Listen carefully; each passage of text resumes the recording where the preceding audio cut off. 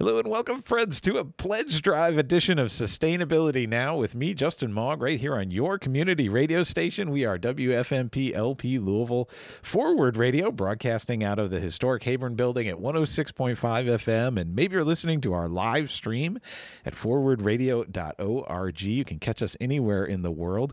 We're also really asking our listeners to go to forwardradio.org right now to chip in during our Pledge Drive. This is your last opportunity during our annual pledge drive, our fourth birthday pledge drive here to support Sustainability Now.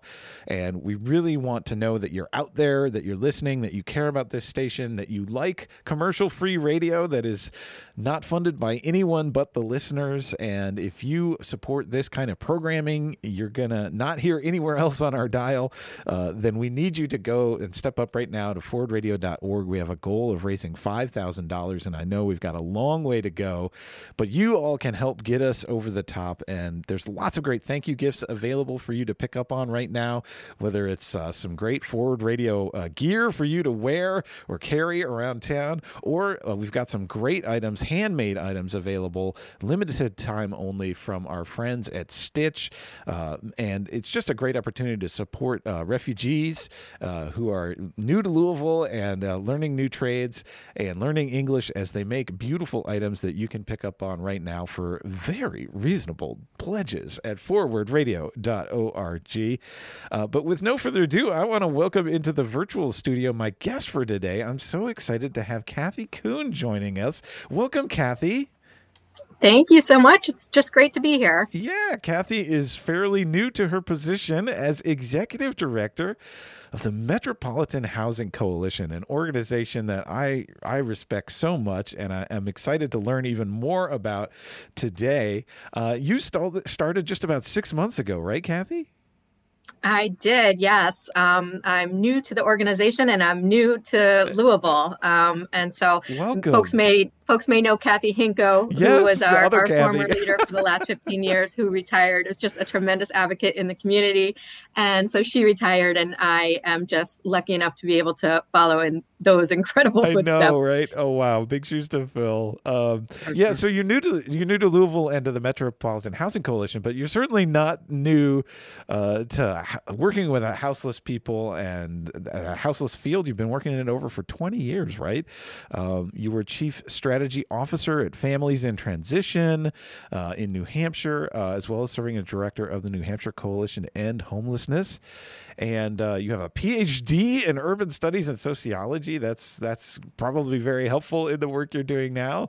And I also want to highlight, like me, you're a fellow Peace Corps volunteer, having served in environmental education in Panama, which is so cool.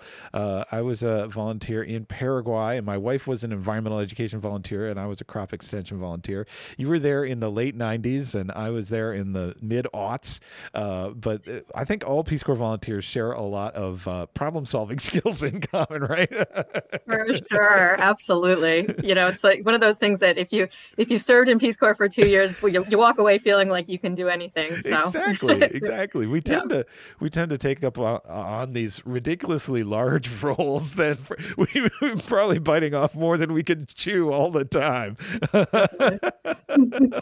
Oh, well, there's an event coming up this week on April 8th where folks can learn more about Cathy, and I'm going to share details of that a little later. But I want you to start off just talking about the Metropolitan Housing Coalition. What is it? Sure. Yeah. So the Metropolitan Housing Coalition, has been around in this community for over 30 years. So although I am new to the organization itself is definitely over that time, the organization, we've been working to strengthen and unite and mobilize resources to provide fair and accessible and affordable housing for everyone in our community. So, we're a coalition of over 300 individual and organizational members. So we have a broad array of member organizations, nonprofit housing developers and financial institutions and service providers and neighborhood and advocacy groups. And together we really form the united voice for safe, fair, and affordable housing. So, we engage in a lot of different activities one of our main activities is around research and policy analysis. So we are the only organization that puts out an annual report, really tracking trends in housing issues in Louisville. And then we've done a number of other, reports and analyses, really focus on different relevant issues around housing in the Louisville community. And then, of course, we engage strongly in advocacy and education. One of our primary missions is helping folks to understand how critical affordable housing is to the health and well-being of every member of our community. Not just of those of the lowest incomes, but really for every single member of our community. So we engage in all sorts of educational and advocacy activities, really trying to build support for more affordable housing, which is just so critically needed in the community. I know there's a lot of numbers, there's a lot of annual reports, and I'm sure you're just coming to grapple with all of them right now. But in a nutshell, could you describe how extreme the housing crisis is in Louisville? Yeah, I'll try. I know. I guess, and before I even do that, let me just state that something that I think probably most of your listeners already know, which is that, affordable housing is so critical to the health and well-being of both adults and children. We know that families who can afford their own homes are, not forced to, quote unquote, double up or, couch surf, which, means that they're often living with other people. They're living in overcrowded living situations. And folks who can afford their homes are less likely to face, the mental health stressors that come with all of those financial burdens and frequent moves. And of course, we know that when people are in affordable housing, they are able to put more resources towards other things that people need, like, healthcare and nutritious food and, making sure that kids grow up in a household that's, free of environmental hazards. So, affordable housing is critical. I fully believe that affordable housing is sort of the center of all of our health and well-being, both as individuals and as a community. But despite all of that, despite all of those, well-known benefits, what we see in Louisville is that 46% of all renter households are cost burdened. So what that means is simply that they are paying too much of their income on rent. They're paying more than 30% of their income on rent, which is the sort of the level that's established as affordable. And what that means is that puts them at greater risk for housing instability and for eviction. And is that just renters or homeowners too, also cost burdened? Homeowners are also cost burdened, but renters are significantly, cost burdened. 46%, of renters are paying more than they should on rent. Which essentially means that about half of our renters in Louisville are in a situation where they basically don't have what we would define as affordable housing. If they're spending more than 30% of their household budget every month on rent. And does that include utilities too, or is utilities another thing on top of it? No, it's including utilities as well. Okay. But that's quite a burden. It's quite a burden, and I will also say that burden is not felt equally, right? So it's felt disproportionately by Black citizens in Louisville, who are far more likely to live in cost-burdened households than whites are. So in Louisville, 41% of Black people are living in cost-burdened households compared to just 24% of white households. So the cost burden is significant, but in addition to that, sort of the other side of the affordable housing coin is just the lack of housing, the lack of affordable housing for those, particularly for those with the lowest income. So there was a housing needs assessment that was done in Louisville back in 2019. And what that showed was that we lack about over 31,000 units of affordable housing for people with the lowest income. And that really impacts, that creates an affordability gap for all families whose income are lower than the area median. And what it does, it just severely limits housing choice. We just don't have the units, to be able. And the other thing I will say is that some people, I I think a lot of people tend to think that there's housing subsidy and that anybody who needs assistance with housing, can get assistance. But what we know is that, there right now are over 7,000 people on the wait list at Louisville Metro Housing Authority for a Section 8 voucher.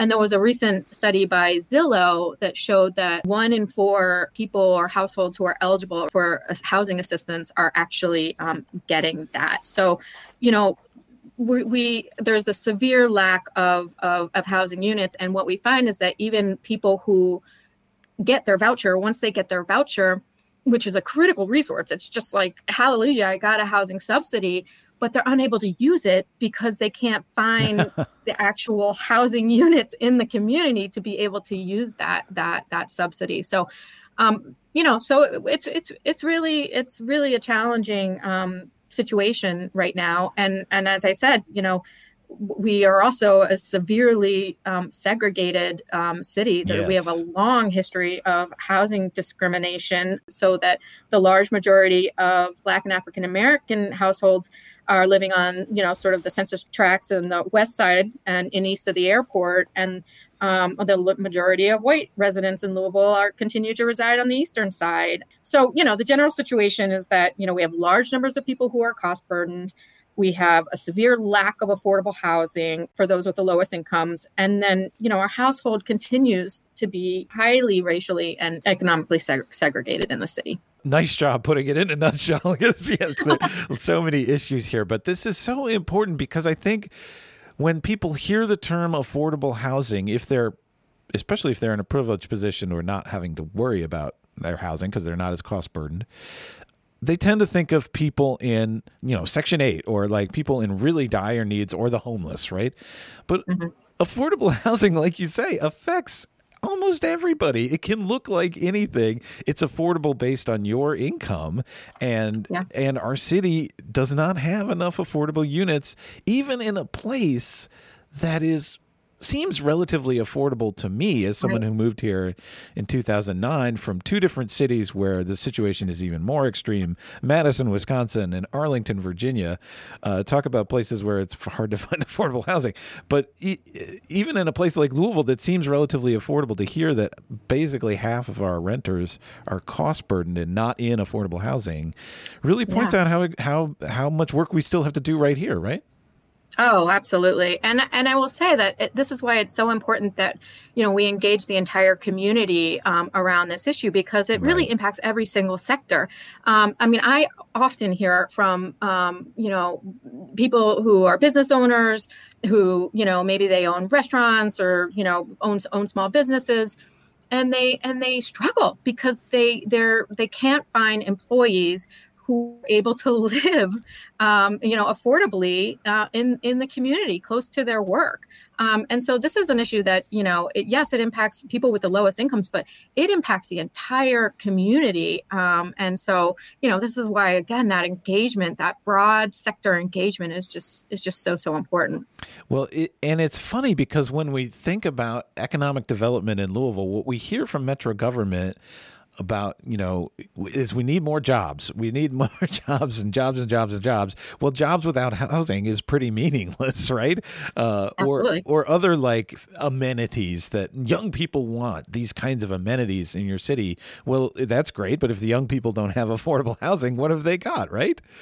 No, it's absolutely true. And we see young people leaving, right? When that's the last thing that we want is our talent leaving the city, right? And so we want our young people to stay in our city and be engaged in the community and help to build the economy. And, but folks aren't able to do that if they don't have access to affordable housing. So, yeah, it's just so important on so many levels. Well, and as someone who's really concerned about sustainability and how these kinds of issues shape our city, what happens when we don't have affordable housing in our city is people move further and further away from downtown and start living way out in the suburbs or in other counties where they can find what seems to them like affordable housing. But then that makes an extremely car-based culture. There's no other way to get around but a car, and then everybody's got to rely on cars, and then that becomes a huge cost burden for them. There's the transportation issues too, right? So this really ends up shaping urban development, right?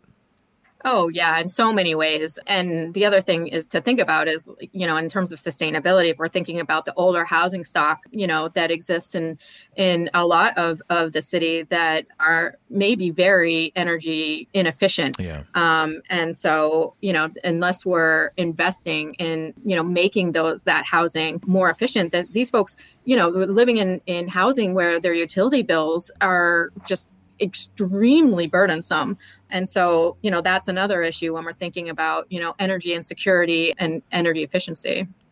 My guest today here on Sustainability Now is Dr. Cathy Kuhn. She is the fairly new, last 6 months anyway, Executive Director of the Metropolitan Housing Coalition. If you want to play along at home and learn a little bit more about them or support the work, you can go to metropolitanhousing.org. And hey, while you're online, why don't you go to forwardradio.org and chip us a few bucks? It's our pledge drive here on Forward Radio and rely entirely on listener support to pay the bills here at the station.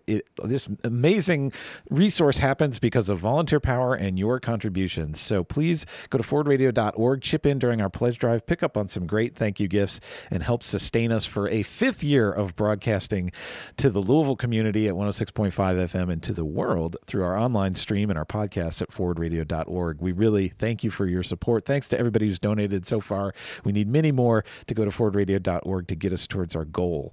Well, let's get back to affordable housing issues and just how you got connected to Metropolitan Housing Coalition and your sort of history in this work too. I want to learn a little bit more about you.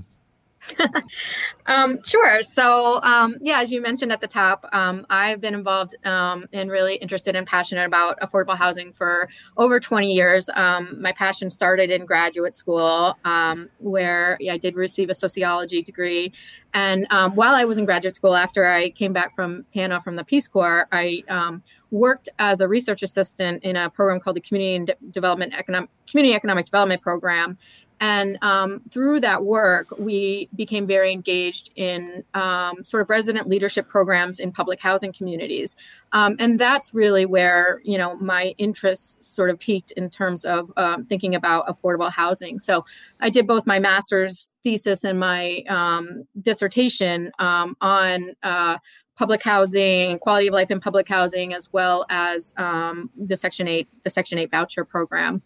And then from there, I ended up moving out to New Hampshire, where I've lived for the past 15 years. And as you mentioned, I worked with a very large homeless service provider, and then also served in an advocacy role with the New Hampshire Coalition to End Homelessness. And so it was wonderful. My work in New Hampshire, I loved it. It was really, really great. But back sort of in the early summer of last year, my husband was recruited for a job here in New Albany, Indiana. And so it was interesting to think about moving during a pandemic and leaving everything that we had built in New Hampshire. But it was also, fun, like to think about a new opportunity and to learn a new city, especially Louisville. And so we decided to do it and to make the move. And just at that time, while I was still in New Hampshire, I saw the ad come available for the Metropolitan Housing Coalition. And, I saw it and I thought, wow, like this is just everything that I am interested in. It's research, it's education, it's advocacy, like it's perfect. And it really felt meant to be because, again, Cathy Hinko, this tremendous leader in the community for the last 15 years, what are the chances that she would be retiring right at the same time, that I happen to be coming to the community. Wow. And so I interviewed and I was lucky enough to get the position. And I've really just spent, the last 6 months, just learning, trying to get up to speed with all things housing. There are some things that are universal when we're talking about housing, but Louisville also has many, unique characteristics. I'm learning the city. One of the things that I have found so sort of joyful about Louisville is the neighborhoods, learning about all of these neighborhoods, and they're all distinct. They have their own characteristics and, their own history. And so it's really been, it's a little overwhelming, right? Because there's so many neighborhoods, but it's awesome. And really, really interesting and special for me to be able to sort of dig in and really try and learn as much as I can. So, yeah, so I've just been the last 6 months, it's been a little odd because it's the middle of a pandemic and I can't meet people in person. But people have been really, really welcoming, and I've met a lot of the folks on the ground and already, collaborating in many different ways with so many other, housing partners in the community. So it's been exciting. I have a great board and great staff. And so feel really supported, so far. And I'm looking forward to, to really digging in more and continuing to make, more of an impact. Oh, good. Well, we want to make you feel very welcome here in Louisville, and I hope you lay down some nice deep roots, just like I have done. Yep. It's always funny when you're new to a place and people instantly start asking, well, how long are you going to stay? I'm like, I just got here. It's felt like that for 12 years now. Yeah. So, Cathy Hinko did a great job of tackling the wide variety of issues that add up to our housing crisis. And I'm sure you're trying to drink from a fire hose with all of those issues right now. But give us a sense of some of the key issue areas that the Metropolitan Housing Coalition is involved in right now, because there's no one silver bullet solution to this problem, right? No, absolutely not. And there is, there's a lot happening right now too. This is actually a really unique moment for our country, our city and our country in terms of housing and potential investment in housing that could be coming down the pike. And so it's an exciting time to be involved. Finally, some investment at the federal level into affordable housing. It's really exciting for us to think about. So this is an exciting time to be involved and to get involved. But I will say that at the local level, there is a lot happening. I'll mention just a couple of things that we're really sort of focused on right now. The first is the land development code reform. Yes. So this is, I know it doesn't sound very exciting, but I honestly, I don't think that people realize how big of a role zoning plays in how our neighborhoods and our cities and our regions develop. So the land development code is basically essentially the book of zoning regulations, right? That really lays out how our communities can be developed, right? And what can go where. And Louisville, zoning in Louisville, like in many other cities across the United States, has produced severe economic and racial segregation, inequitable neighborhood investment. And it's really made the development of affordable housing economically infeasible. So, what we see in Louisville is that poverty continues to be concentrated on the west and north central areas. Subsidized housing units are also concentrated in West Louisville. And, our industrial and manufacturing plants are also concentrated in areas, adjacent to neighborhoods with high levels of poverty and high levels of people of color. Can I just say a little anecdote? This past weekend, I went on a bike camping trip down to Otter Creek, which is just southwest of us here. And so I had the opportunity to bike down Campground Road by Rubber Town. I don't know if you've been over there yet, Cathy, but it is the most depressing road in Louisville. I mean, I have been in all kinds of neighborhoods and places in Louisville, and I've been on Campground Road before too, but it is a great reminder of, wow, this is really a sacrifice zone. I mean, there's no question about it. It is so neglected and so unfair to the people who live right there. I mean, you're passing lots of homes. And of course, we see overrepresentation in those neighborhoods of all the marginalized populations, right? Absolutely. Yeah, 1,000%. And here's the thing is that those patterns did not just happen by accident, right? So, we have had exclusionary residential tactics, rooted in our earliest zoning ordinances. So race, historically was used as a mechanism for defining where people could live. And, although race-based zoning was declared unconstitutional, back in the early 1900s, but, the zoning model that followed has created geographic zoning districts based on, permitted land uses, which ultimately has the exact same effect as race-based zoning ordinances. So what we see now is that single family zoning districts are given legal protections that only allow for the construction of single family housing. And along with that are requirements that, those lot sizes be very, very large. And, that has the impact of increasing housing costs and excluding renters and lower income people from accessing those areas. Yeah. And so, really the simple fact is that zoning restrictions have required, that have required larger lot sizes and homogeneous development in single family districts are an effective tool and have been used and successfully used to cement racial and economic segregation in Louisville. Yeah, you put that really well. Is there an appetite on the city to reform these things? I mean, the city has put forward this land development code reform process. Is there going to be any change, you think? Yeah, well, I hope so. In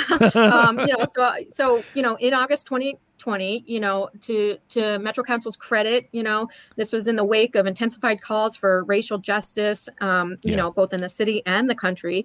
And the Metro Council adopted a resolution supporting a review of the land development code. And that was specifically focused on making recommendations for more equitable and inclusive development.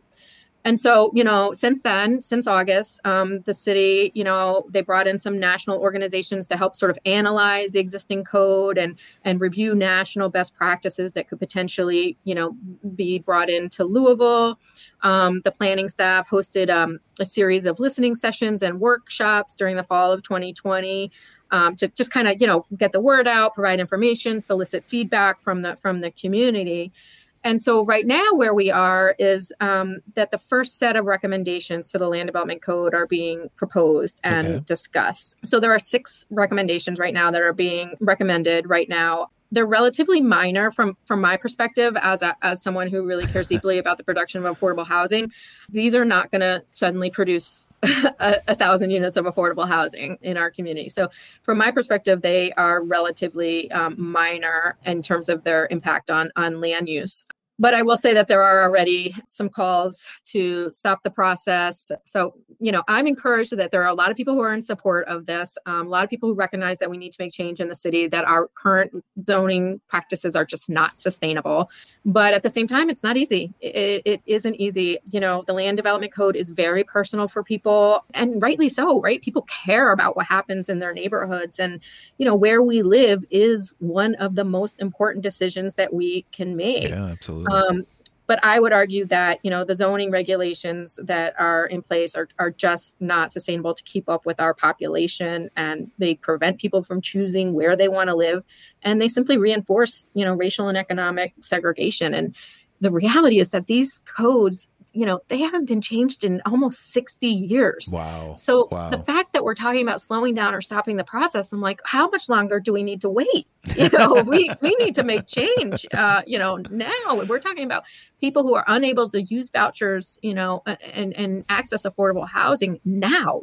We don't need to be slowing down this process. We need to be making change and really advancing, affordable housing in the community. So, and citizens... so we'll see. It's going to be a long process. We're only in the initial stages, but MHC is, we're doing our part to educate the community, try to get folks involved, make sure that people understand how they can have their voices heard.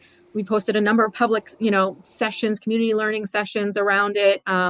So I would encourage people that if you're interested in this issue, to please, get in touch with me or just follow Metropolitan Housing Coalition, or go to our website, or, follow us on social media, Facebook and Twitter. And you'll be able to keep up with, sort of the steps in this process. It's not something that will happen overnight. We're only in the initial stages. So we're looking at potentially at least a 12 to 18 month to potentially 24 month, process going forward. So. Yeah, that's a great recommendation. I was just going to say citizens have a voice in this process. So you can learn more at metropolitanhousing.org if you want to weigh in on the land development code reform. But we mentioned utilities earlier, and that's a huge part of our cost burden. And right now, our local utility, LG&E, wants to increase rates again in a way that is really unjust. And again, citizens have a voice in this process too. Tell us a little bit about the LG&E rate case. Yeah, absolutely. So I will say that energy insecurity is something that I've gotten more involved in since I've moved to Louisville, and that is because MHC has a long history of being involved in these sorts of rate cases, which is great because historically there hasn't been a whole lot of people that have been looking out for the interests of low-income people when we're talking about these rate increases.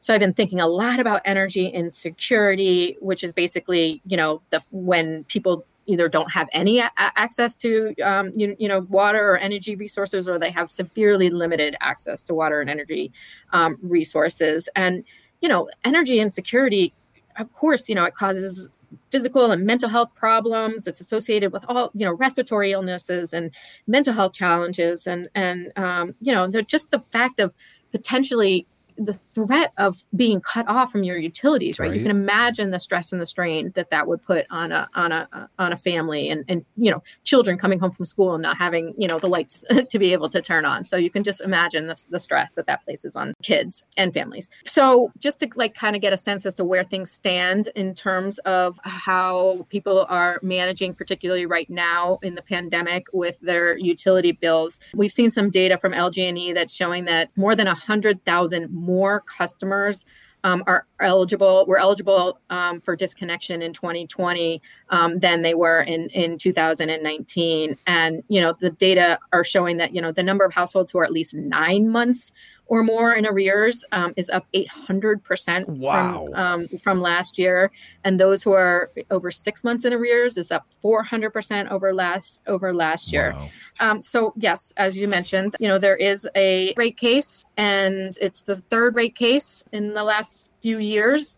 And we really feel that timing of this rate case probably couldn't have been worse. And frankly, is really out of touch with the data, that we're seeing and the reality of what people are experiencing, as a result of the pandemic. So I'll just mention two specific problems that we are really looking at with the rate case. One is just its sheer magnitude, right? We believe that, the magnitude of the increase will certainly put more people in jeopardy of losing their homes. So LG&E is proposing an average rate increase of over $200 a year, which we know, right? For those who are on fixed incomes, for those who are suffering from the economic fallout, associated with the pandemic, that really could mean the difference between maintaining their housing or becoming homeless. So just as a comparative, if you look at the increase for people who receive SSI, in 2013, the average SSI payment was $710. We're looking at the average rate right now is $783. So an increase of just $74 over the course of 8 years. Wow. And so those are with such small increases, and we're talking about a $200 yearly increase in your utility bill, that's unsustainable. You wouldn't be able to maintain that. So we certainly argue that a rate increase of this size will lead to greater housing instability in Louisville.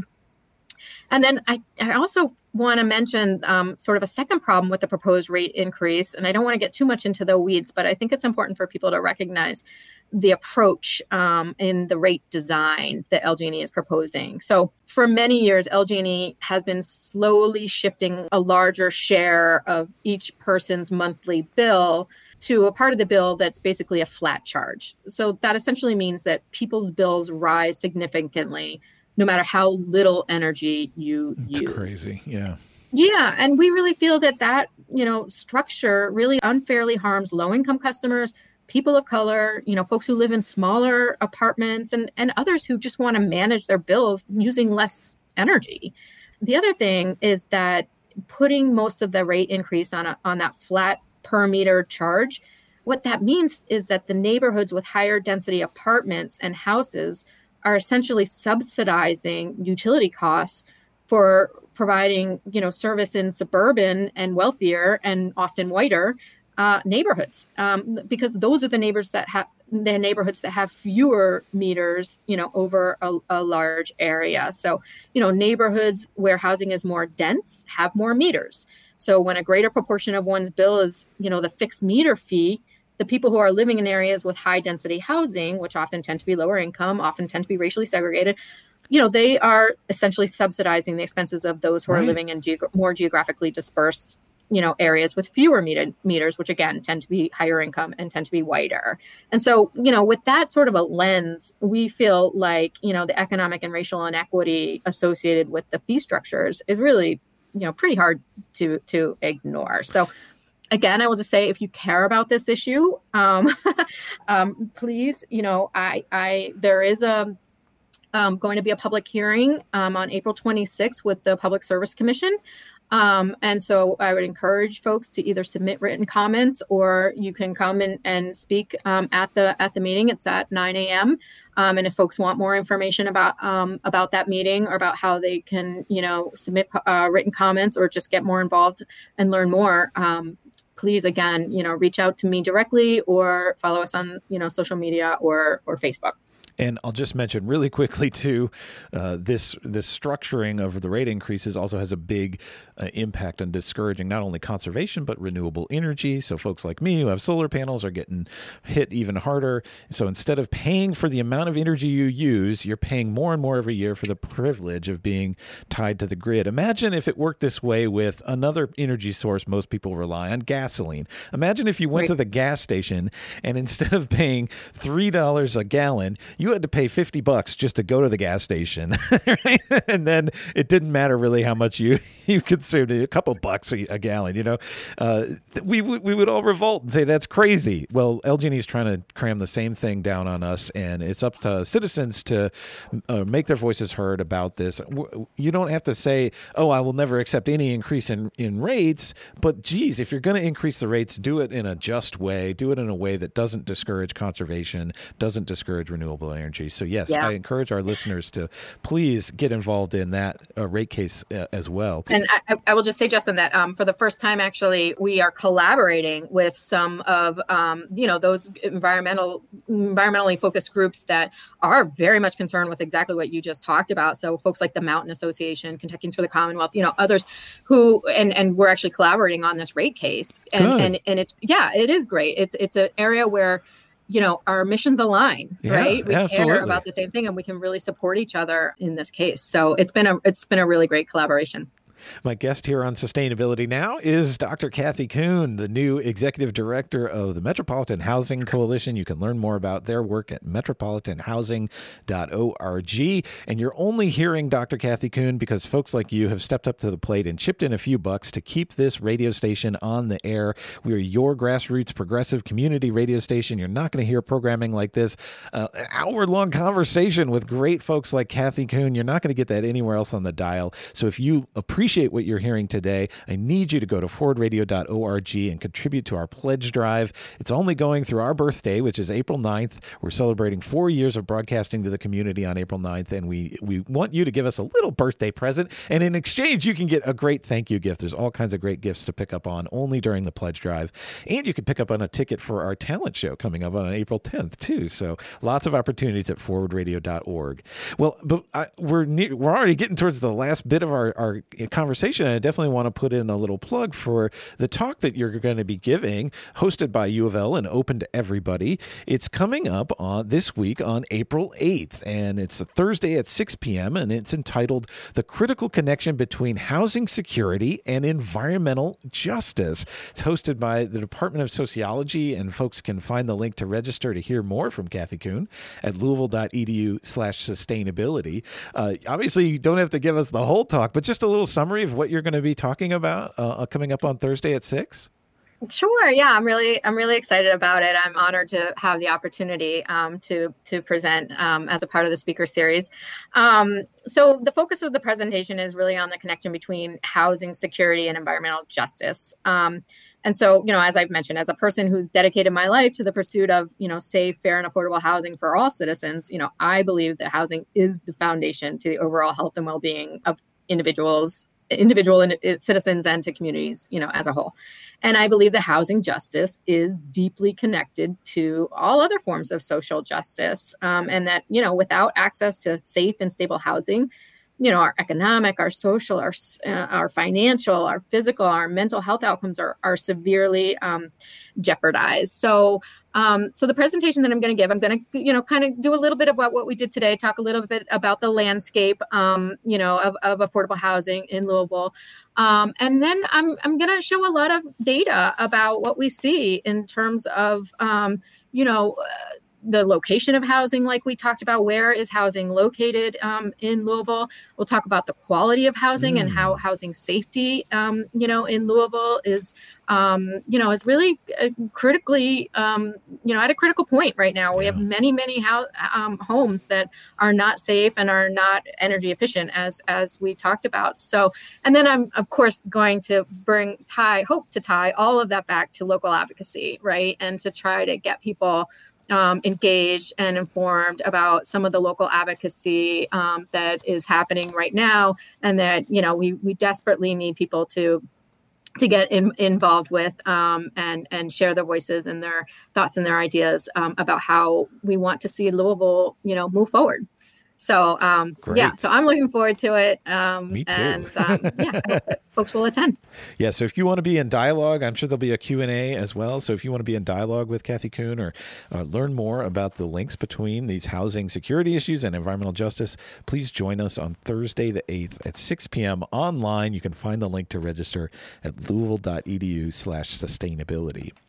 Well, I know that, and I mentioned it earlier, that the Metropolitan Housing Coalition releases an annual State of Metropolitan Housing report, and it's due to be released very soon. So can you give us just a quick preview of what the focus will be on this year's report? Sure, I'd be happy to. I'm really, really excited about the release of this year's report. And just so folks know, we do that in connection with University of Louisville, some amazing resources, Lauren Haverhill and Kelly Kinahan at University of Louisville.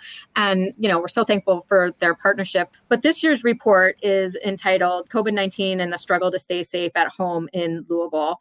And it's really focusing on housing stability and instability during COVID-19. And so it's really an in-depth look at, what have folks been experiencing in COVID-19, but then also an in-depth look about, all of the programs that have, come into play, right? It's such a whirlwind that it's almost impossible to keep track of all of the different, funding sources and programs that are being developed. And the reason why I think this report is so important is because I think it's one of the first and most comprehensive efforts to really document what is happening, because I think we're going to need that, we're going to need that going forward. We want to be sure that we're documenting what's going on during this time. And we're going to be able to use that documentation as we go forward, as we know that there's more funding coming in very soon from the American Rescue Plan Act. And so we want to be able to figure out what's worked and what hasn't worked in Louisville and sort of nationally, and be able to learn from that to make sure that the programs that we are implementing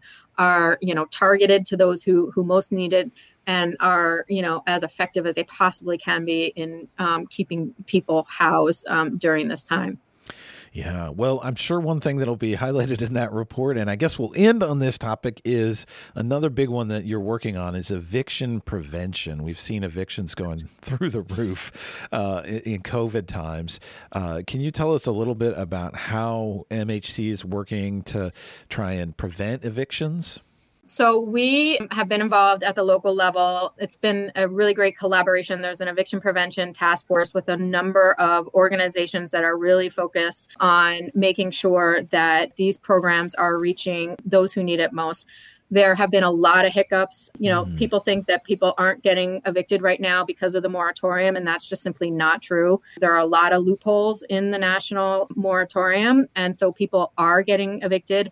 And what's critical is that we are making sure that folks know that these resources exist and that we're engaging the court system so that, we are able to partner with them so that they're not, making judgments against people and forcing people out of their homes when that could easily be prevented, because we have resources available for, abundance of resource available for maybe the first time in so long, and at a time when it's most needed. And so we are working it's, like I said, a wonderful collaboration with so many agencies here in Louisville who are working with people, with low-income folks who are facing housing insecurity, to make sure that we are engaging in practices that are going to keep people in their homes as best as we possibly can. And like I said, with the additional funds that are coming in, it's really important that we're establishing these systems that work, because in all honesty, the system has not worked.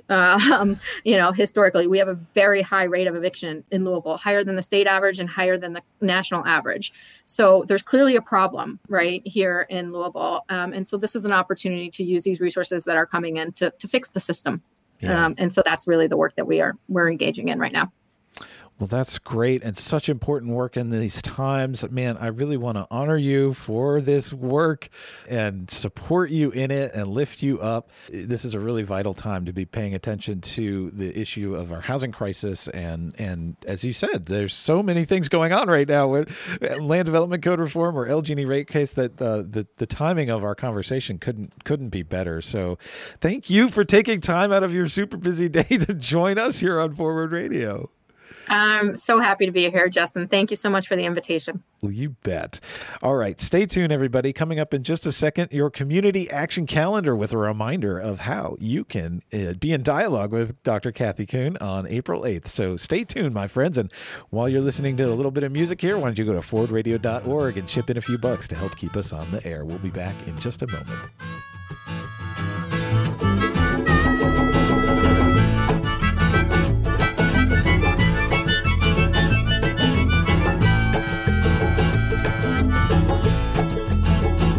While the sun shines bright on my old Kentucky home, 'tis summer and the people are gay, and the corn tops rise while the meadows are in bloom. Them birds are making music all the day. Said weep no more, my lady, oh, and weep no more today. And we'll sing one song for my old Kentucky home, for my old Kentucky home far away. Now the young folks roll on that little cabin floor, all merry, all happy and bright. By and by, hard times will come a-knocking at the door. My old Kentucky home, good night. I said, weep no more, my lady, oh, and weep no more today. And we'll sing one song for my old Kentucky home, for my old Kentucky home far away. All right, my friends, it's that time. Yes, time to get your calendars out and your pencils sharp and get ready to take action for sustainability, but also an important part of sustaining us here at Forward Radio is your listener contributions. And this is your last chance, my friends, to support this program, Sustainability Now, with me, Justin Mogg. If you love getting this show in your ears every week, for 4 years running, since April of 2017, over 200 shows now. I've put in lots of volunteer hours for this show and the station, and the way to thank me for all that work is to go to forwardradio.org right now, click on the Donate to Our Pledge Drive button right there at the top. Choose a thank you gift of your choice. We've got lots of great thank yous available only now through Friday, our 4th anniversary and the end of our pledge drive. We've raised, my friends, over $1,800, but we have a goal of $5,000. So we're a little over a third of the way there, and we really want to thank the couple dozen backers who've already supported us, and we'd love to add you to the list. So now is the time to do it. Go to forwardradio.org and donate to our pledge drive. Whatever you can give, we've got great thank you gifts starting at the $15 level with WFMP buttons, a new face mask, or maybe you want to pick up on that copy of Durable Trades. I interviewed the author, Rory Groves, a couple weeks ago on this program. Hope you heard that. It's a fantastic book about family-centered economies. that have stood the test of time. A wonderful read available now at the $30 level. We also have WFMP t-shirts and long sleeve shirts at the $30 and $35 level. There's a hoodie available at the $50 level and an incredibly great insulated bottle with Forward Radio on it at the $80 level, as well as a lot of great handmade items from our friends at Stitch, some other books available, and some ceramics. Really peruse the options, or just click back it if you want to give with no particular perk in mind. We'd love to have your support right now. Well, this week there's lots going on. On Wednesday, April 7th, from 3 to 5 p.m., there's going to be a power dialogue on climate solutions for Kentucky. U of L's Kuhn Center for Renewable Energy Research is excited to host the Kentucky event as part of Solve Climate by 2030, a global dialogue on green recovery, climate solutions, and a just transition. On April 7th, university and high school students across the planet will tune into 100 same-day events in 50 countries. University-hosted regional webinars critical to their future, how an ambitious green recovery based in state and local action can put us on the way to solving climate change by 2030.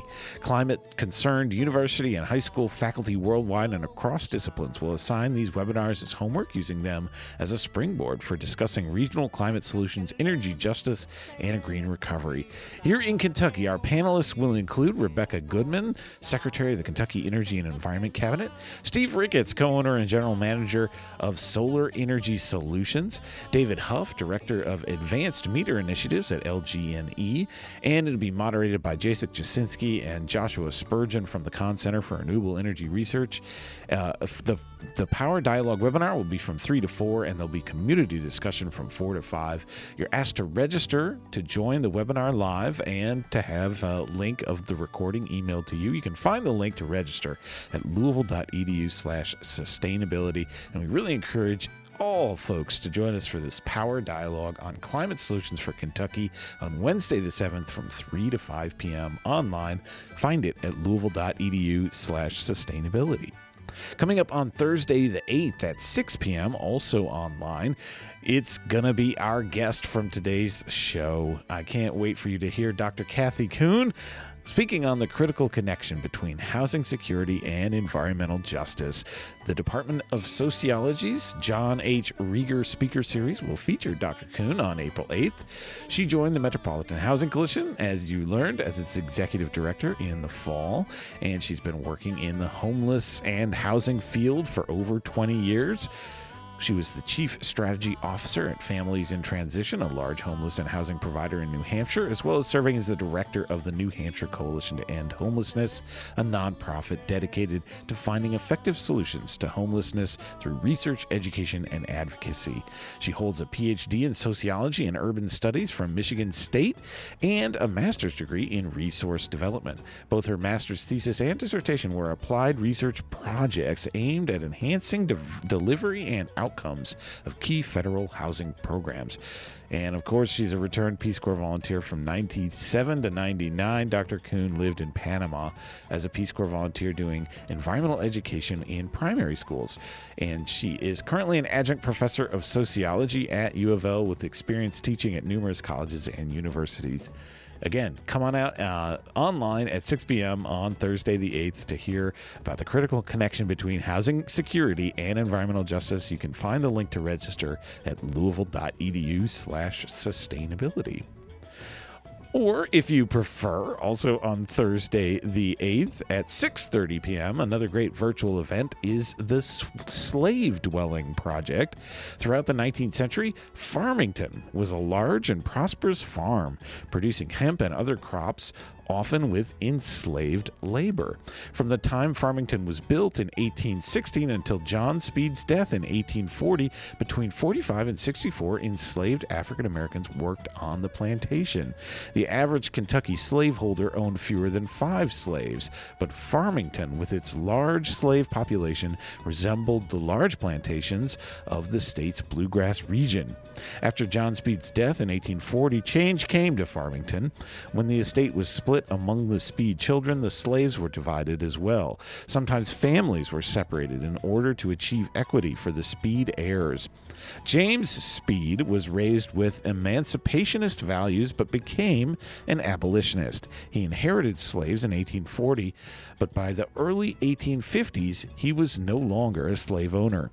Lucy Fry Speed emancipated Rose, Sally, and her son Herod in 1845. Some family members continued to own slaves until the end of the Civil War. This legacy will be part of a discussion taking place on Thursday the 8th at 6:30, led by Joe McGill, founder of the Slave Dwelling Project, in partnership with Farmington Historic Plantation, Historic Locust Grove, Oxmoor Farm Foundation, and Riverside, the Farnsley Mormon Landing. Descendants and representatives from each historic site will be panelists. This collaborative event will highlight the history of the enslaved at each historic site and how that history is relevant today in Louisville and beyond. Tickets to the discussion are $12, but all proceeds from this event will be used for future collaborative conversations within the historic home community in Louisville. You can get information and tickets at farmingtonhistoricplantation.org. Again, that's Thursday the 8th at 6:30. You can get your tickets at farmingtonhistoricplantation.org. A free event coming up at U of L's Garden Commons on Friday, April 9th is a rain barrel making workshop. All are encouraged to join us in U of L's Organic Garden for a hands-on workshop in which you'll learn how to make your own rainwater catchment system from your downspout. Help us install a rain barrel on the tool shed at the Garden Commons location and learn more about water collection and sustainable irrigation methods. Face masks and physical distancing will be required to keep everyone safe. The U of L Garden Commons is located at the southwest corner of Strickler Hall. That's just east of the Speed Art Museum parking garage, and you can find information at louisville.edu/sustainability. Coming up this weekend, Saturday or Sunday, April 10th and 11th, it's Arbor Day Adopt a Tree out at Bernheim Arboretum and Research Forest in Claremont, Kentucky. From 9 a.m. to 3 p.m., you can celebrate Arbor Day and the love of trees with Bernheim. Join us on Saturday or Sunday for the annual Arbor Day Adopt a Tree. Come out and choose a tree to plant in your landscape to enjoy for years to come. Speak with knowledgeable horticulturalists about proper planting techniques and tree care. Help us increase the canopy of our surrounding community and celebrate the coming of a new spring. Suggested donation is $1 per tree, and more information is at bernheim.org. And finally, on Sunday, April 11th from 2 to 4 p.m., it's spring foraging at Lots of Food, a workshop available at 1647 Portland Avenue. There's already delicious salad to be had right outside your door if you know where to look. The spring foraging workshops feature spring plants, flowers, berries, roots, and even mushrooms that you can find right here in the city. Amanda Fuller from Lots of Food will focus on the easiest and tastiest goodies. You may be surprised at what's in your own neighborhood. All participants will get a handout, and in-person foragers will take home some samples to enjoy and share. There's a limited number of in-person tickets for $25 and additional virtual tickets at $20. Masks are required. The event is outdoors, and there will be physical distancing. You can reserve your ticket at LouisvilleLotsOfFood.com. Again, the Spring Foraging Workshop is Sunday the 11th from 2 to 4 p.m. at Lots of Food, and you can get tickets and information at LouisvilleLotsOfFood.com. And that is all the time we have for today here on Sustainability Now. I thank you so much for tuning in, and I really want to thank everyone who has supported our pledge drive, especially during Sustainability Now this week and last week. We are just over a third of our way to our goal, and we really hope you can chip in at forwardradio.org and help push us towards our $5,000 goal to help keep us on the air for a fifth year here at 106.5 FM and forwardradio.org. So thanks again for donating, everyone, and thank you for listening. I'll be back in your ears again in 1 week's time, my friends. Be well.